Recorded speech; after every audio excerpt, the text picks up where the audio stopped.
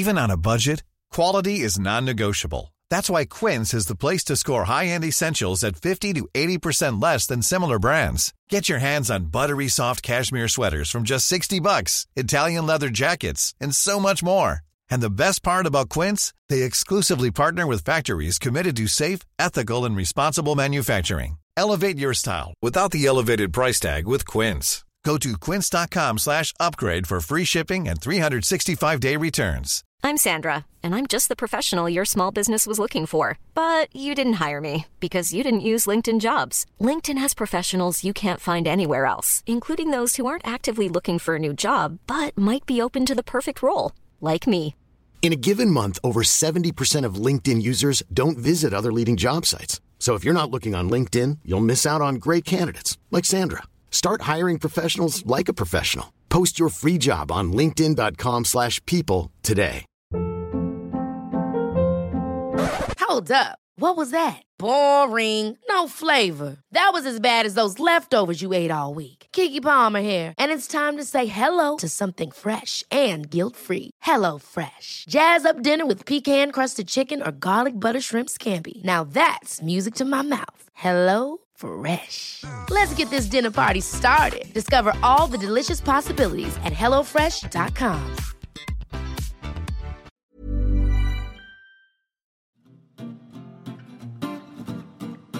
It's mentally yours from Ellen and Yvette.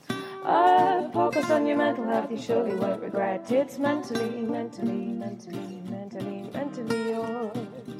Mentally yours. Mentally yours.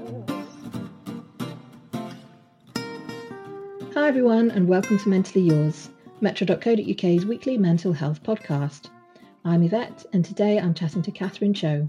She's an author and literary agent. We're going to be chatting about postpartum psychosis.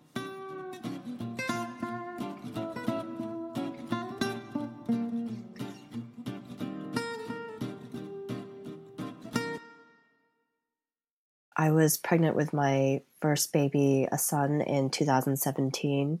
I had a pretty straightforward pregnancy and, I guess a slightly complicated labor, but nothing too crazy.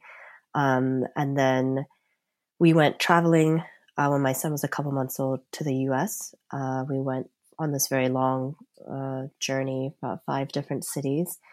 And during this time, I wasn't sleeping. My parents and my in-laws are Korean, and there's a lot of beliefs about how you should behave with a baby and, be safe. And they thought we were being very risky in the way that we were traveling with our son. And so when my son was 3 months old, I looked at his face, and his face looked like the eyes of a devil to me. And that's basically the start of the psychosis. I thought I was a character in Dante's Inferno, and I ended up being sectioned in a psych unit in New Jersey, and I spent about 2 weeks And have you separated from my son. experienced any mental health issues before that time? No, I mean, that's, I think, why it was such a shock. I'd never experienced any mental health issues before then, and so I wasn't considered, particularly high risk. And when you mentioned that you were sectioned, what do you remember about that time? Because obviously you've written about it.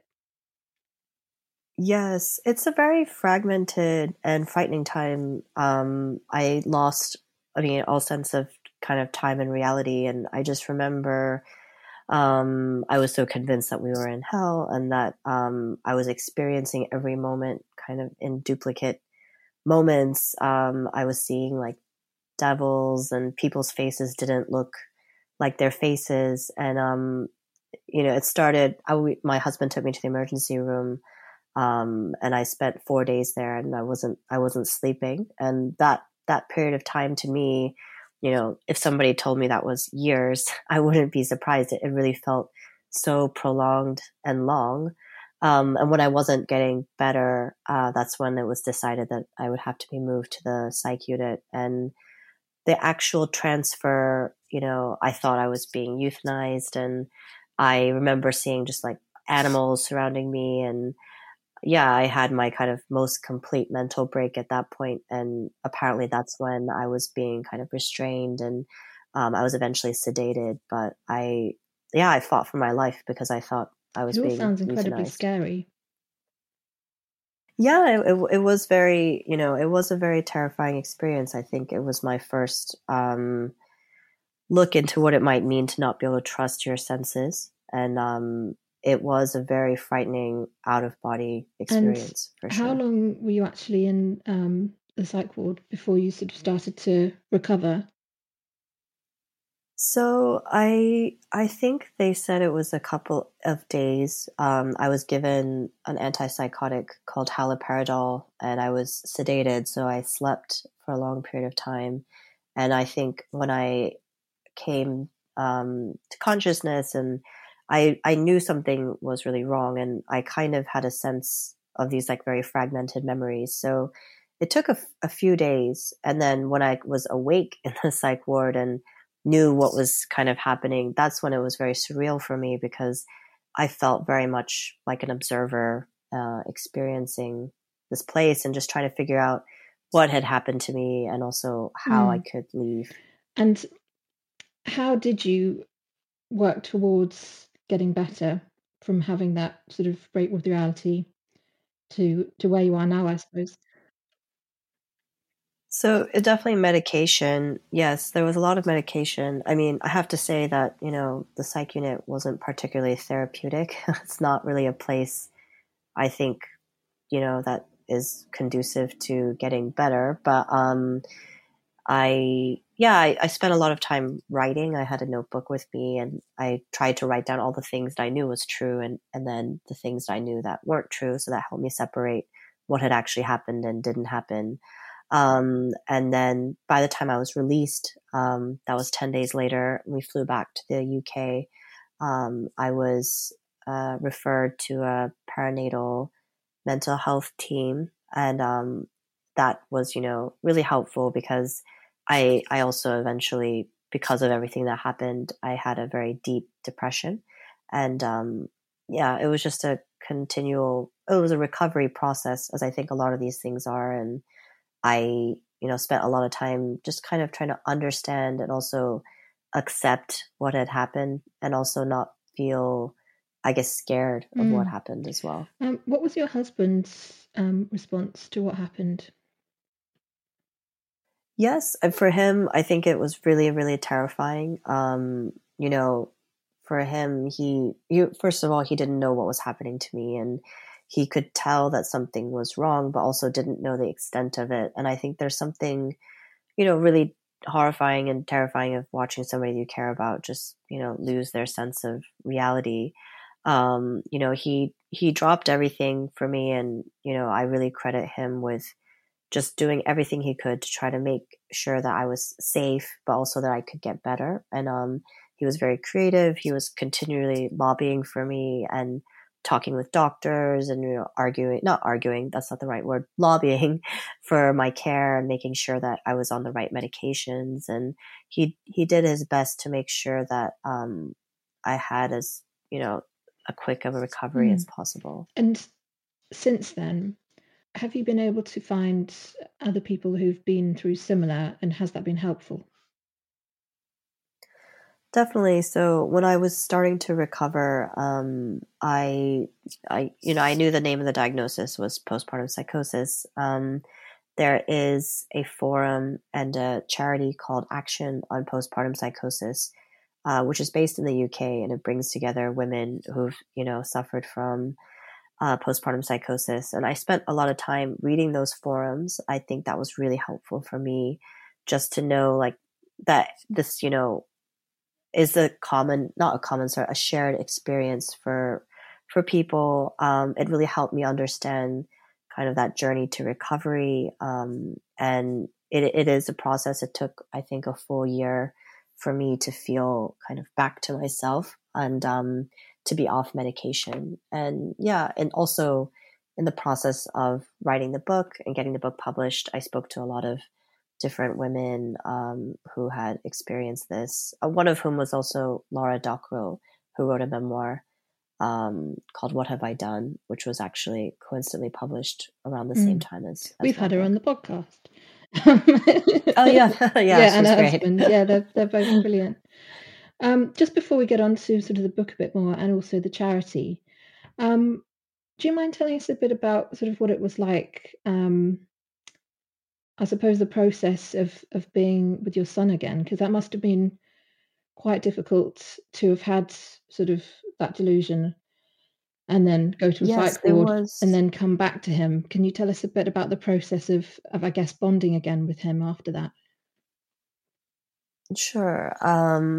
Yes, so I was separated from my son, and when I came back, and my parents brought him with them, and I really struggled to even touch him or hold him, and now that I look back on it, I think that is probably a protection mechanism. I wasn't a mother who could be trusted, so perhaps that's why that was such a physical, visceral reaction for me. But yes, I had trouble, even holding him. I really couldn't do it for more than a few moments. And that was a big part of the recovery, which was just to learn how to take care of him again, but also how to, somehow overcome that, severance that happened, the bond that was, we didn't really have a bond when I came back out. And that was a very difficult thing as well to kind of admit to myself and also just to accept. And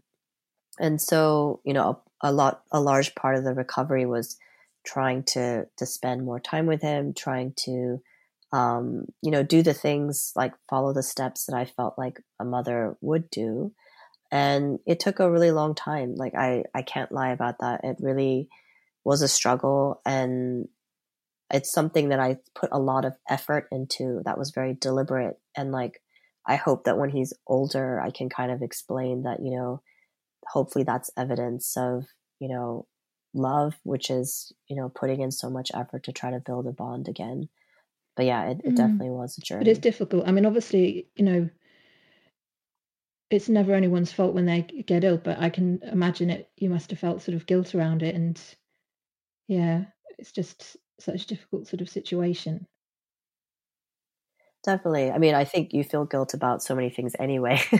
So feeling, guilt about, that it was a lot to kind of process Mm. and come to terms with. Do you have other children now, or are you thinking about having other children? Do you mind me asking? Oh, no, completely fine. Yes, actually, so I do. I have a daughter. She's 2. Um, it was a really big decision. I always had hoped that, if we could have more than one child, that we could. But yeah, it became a bit more of a complicated decision because the chances of recurrence in postpartum psychosis is 50%, which is, very high. And funny enough, I found out I was pregnant when I was promoting my book. And so people were kind of asking, like, would you ever consider having another child? And it was too early at that point for me to say, actually, I mean, I am, hopefully. But yes, so, and I was really lucky, I was referred back to the mental health team. I had spent so much time, I think, thinking about and processing what had happened that I felt very confident, as much as I could, cautiously confident that I had recognized kind of all the triggers and the potential reasons for why I had psychosis. And so, yes, I was really lucky that I didn't have any complications when my daughter was born. I didn't have to go on any medication, which is usually, a preventative thing. But that was something I talked about with my doctor as well. And I felt, really lucky to be able to avoid anything like that this time Well, around. congratulations on having another kid. And yeah, I totally understand the fear around that. I mean, it's not exactly the same, but with my bipolar disorder, it's sort of childbirth and stuff is a huge question. It's not something that I particularly want because I know that I personally have never wanted kids. But if I was, say, a friend of mine does very much want kids, if I was the kind of person who would, that's always something I'd wanted, it would be a huge consideration because I'd know I'd have to be thinking about sort of coming off the drug that I'm on and, yeah, wondering about whether I might go through postpartum psychosis, or if it might trigger mania, or all this sort of stuff. So it's yeah, that must have been a really big decision for you to have a second child. But yeah, I'm so glad it worked out all right. Um, Thank you. Yeah, it's sort of heavy stuff, isn't it? We're sort of getting into in the morning. Could you tell us a little bit more? Because I'd love to hear a bit more about sort of other things that have helped. You mentioned sort of right off the bat, the drugs that helped. Did you find that therapy helped at all, or like peer support stuff, or is there anything else in particular, whether it's sort of meditation or exercise or literally anything that kind of has been helpful on your recovery journey?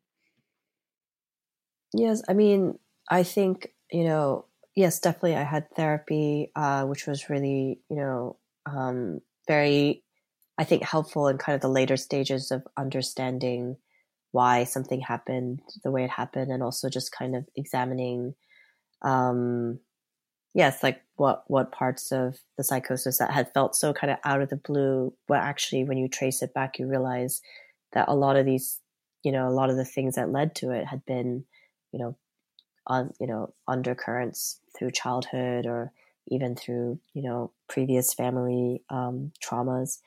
So that was incredibly helpful. I mean, I will also say, like, writing in general, not the writing of the book perhaps, but I kept journals throughout, and that I found really helpful to kind of, because so much of the recovery process was so, like, even within one day, it was such an up and down. But to be able to kind of have a sense of being in touch with what I was feeling, I was really lucky that I had friends who would check in with me, and I think definitely knowing or feeling that you're not alone, that, there are people who care about you, and that it's, even if it's a very, very low point, that it's temporary. I think for me, like, the depression was definitely the hardest part. And I think I had to really just take it moment by moment and believe that it was not, that it wasn't always going to be that way. And for me, like, when I see people who go through difficult challenges, that's really kind of the most, sad and tragic part of it sometimes, is that it does feel like it's never ending. And yeah, I think that for me was very I think important. that leads us on sort of to action on postpartum psychosis. You've already kind of mentioned them, but why did you want to become an ambassador for the charity? Yes, I mean, I think what I think I really value about what they do is the conversation, the fact that, it is very much about, like, having the conversation with people about talking about these experiences. I'm surprised that, so much about postpartum psychosis after I experienced it is shrouded in a lot of guilt, a lot of shame. There's a lot of secrecy.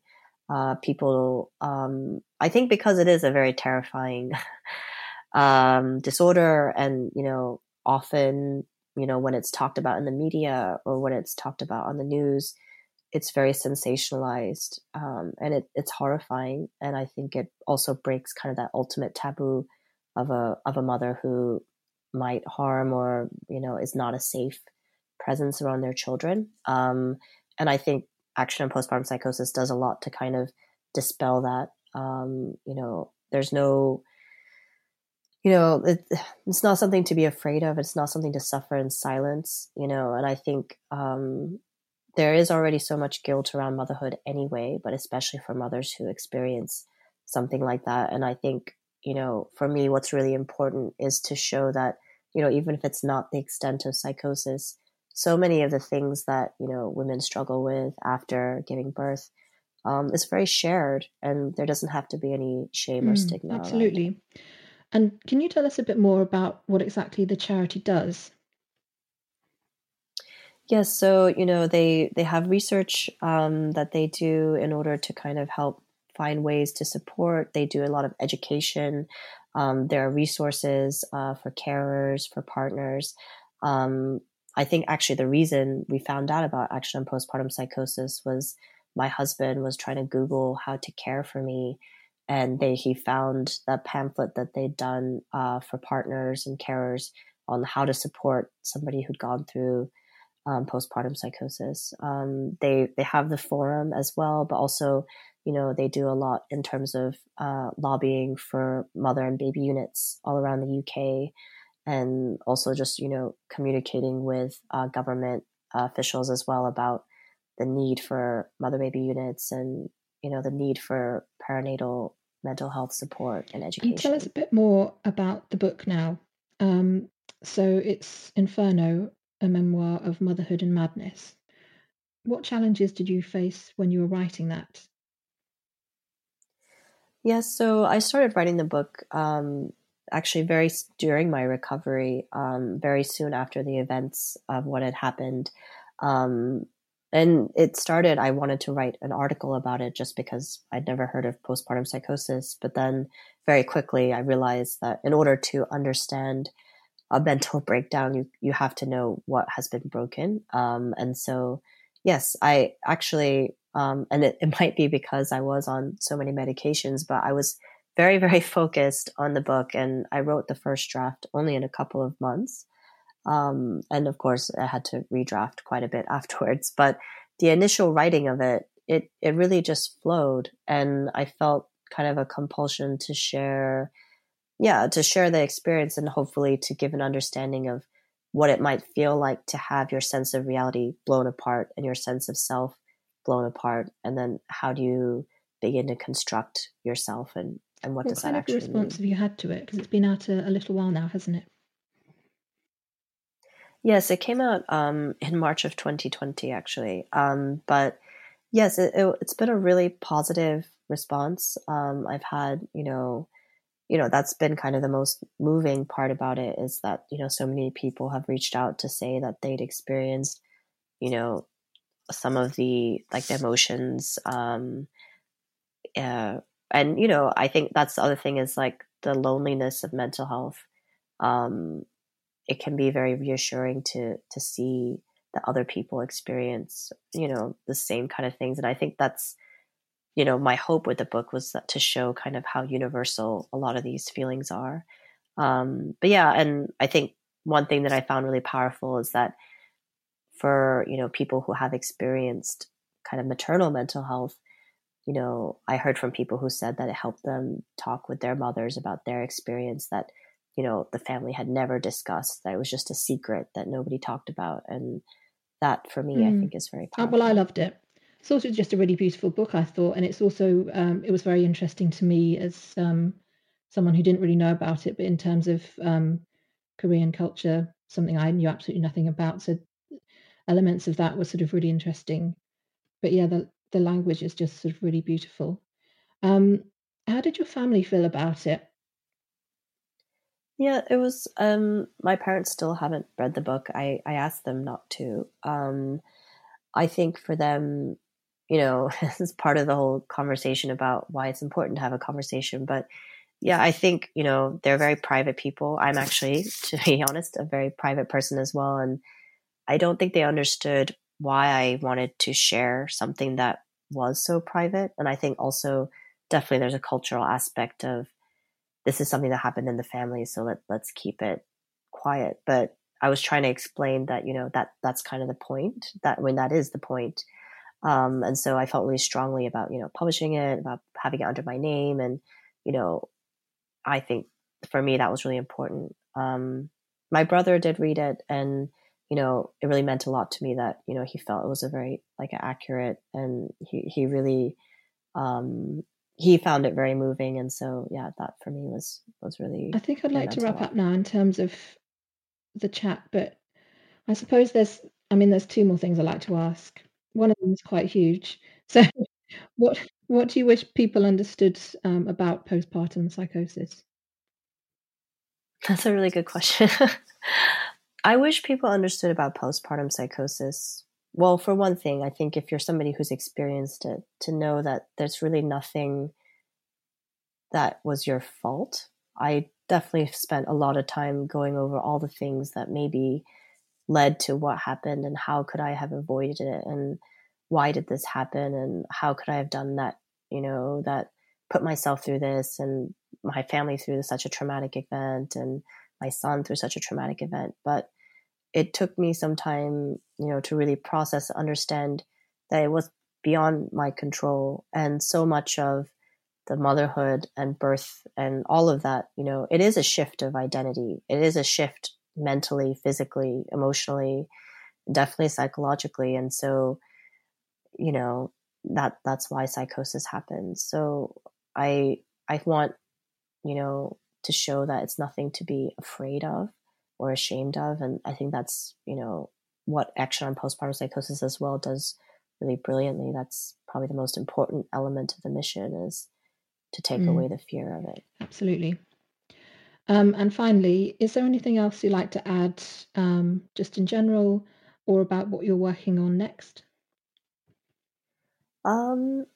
I hope to just continue, being able to work with Action on Postpartum Psychosis. I think, especially with the pandemic and everything that's been happening with, the NHS, and for me, it's so important having experience. I mean, I could have, there could be a whole other element to the book about what it felt like to be in the US without health insurance, and just kind of the terror of, the logistics surrounding that and falling through a net. And I'm so grateful that I was able to come here, and we live here, and the fact that there is that support network. And I had a glimpse of what it's like on the other side of that. And it is very frightening. And especially with the birth of my second child, that kind of prevention, the conversations and the care that I was able to have. I mean, I think that's such an invaluable and important aspect, definitely of the experience as well. So this is goodbye from Mentally Yours. So go away, enjoy your day, get on with all your chores. From mentally yours. Mentally yours. Mentally yours.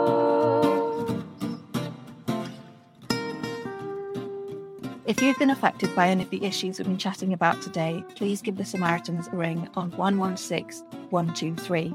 If you've enjoyed this episode, please leave us a review and subscribe to our channel, and perhaps even go back and listen to some old episodes. We have many of them. Also, you can get in contact with us. We have a lovely Facebook group, which is called Mentally Yours, and we're also on Twitter at MentallyYRS. See you next week.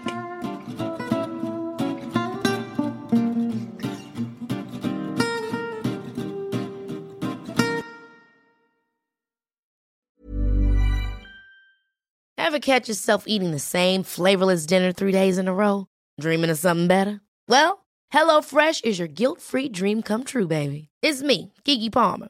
Let's wake up those taste buds with hot, juicy pecan-crusted chicken or garlic butter shrimp scampi.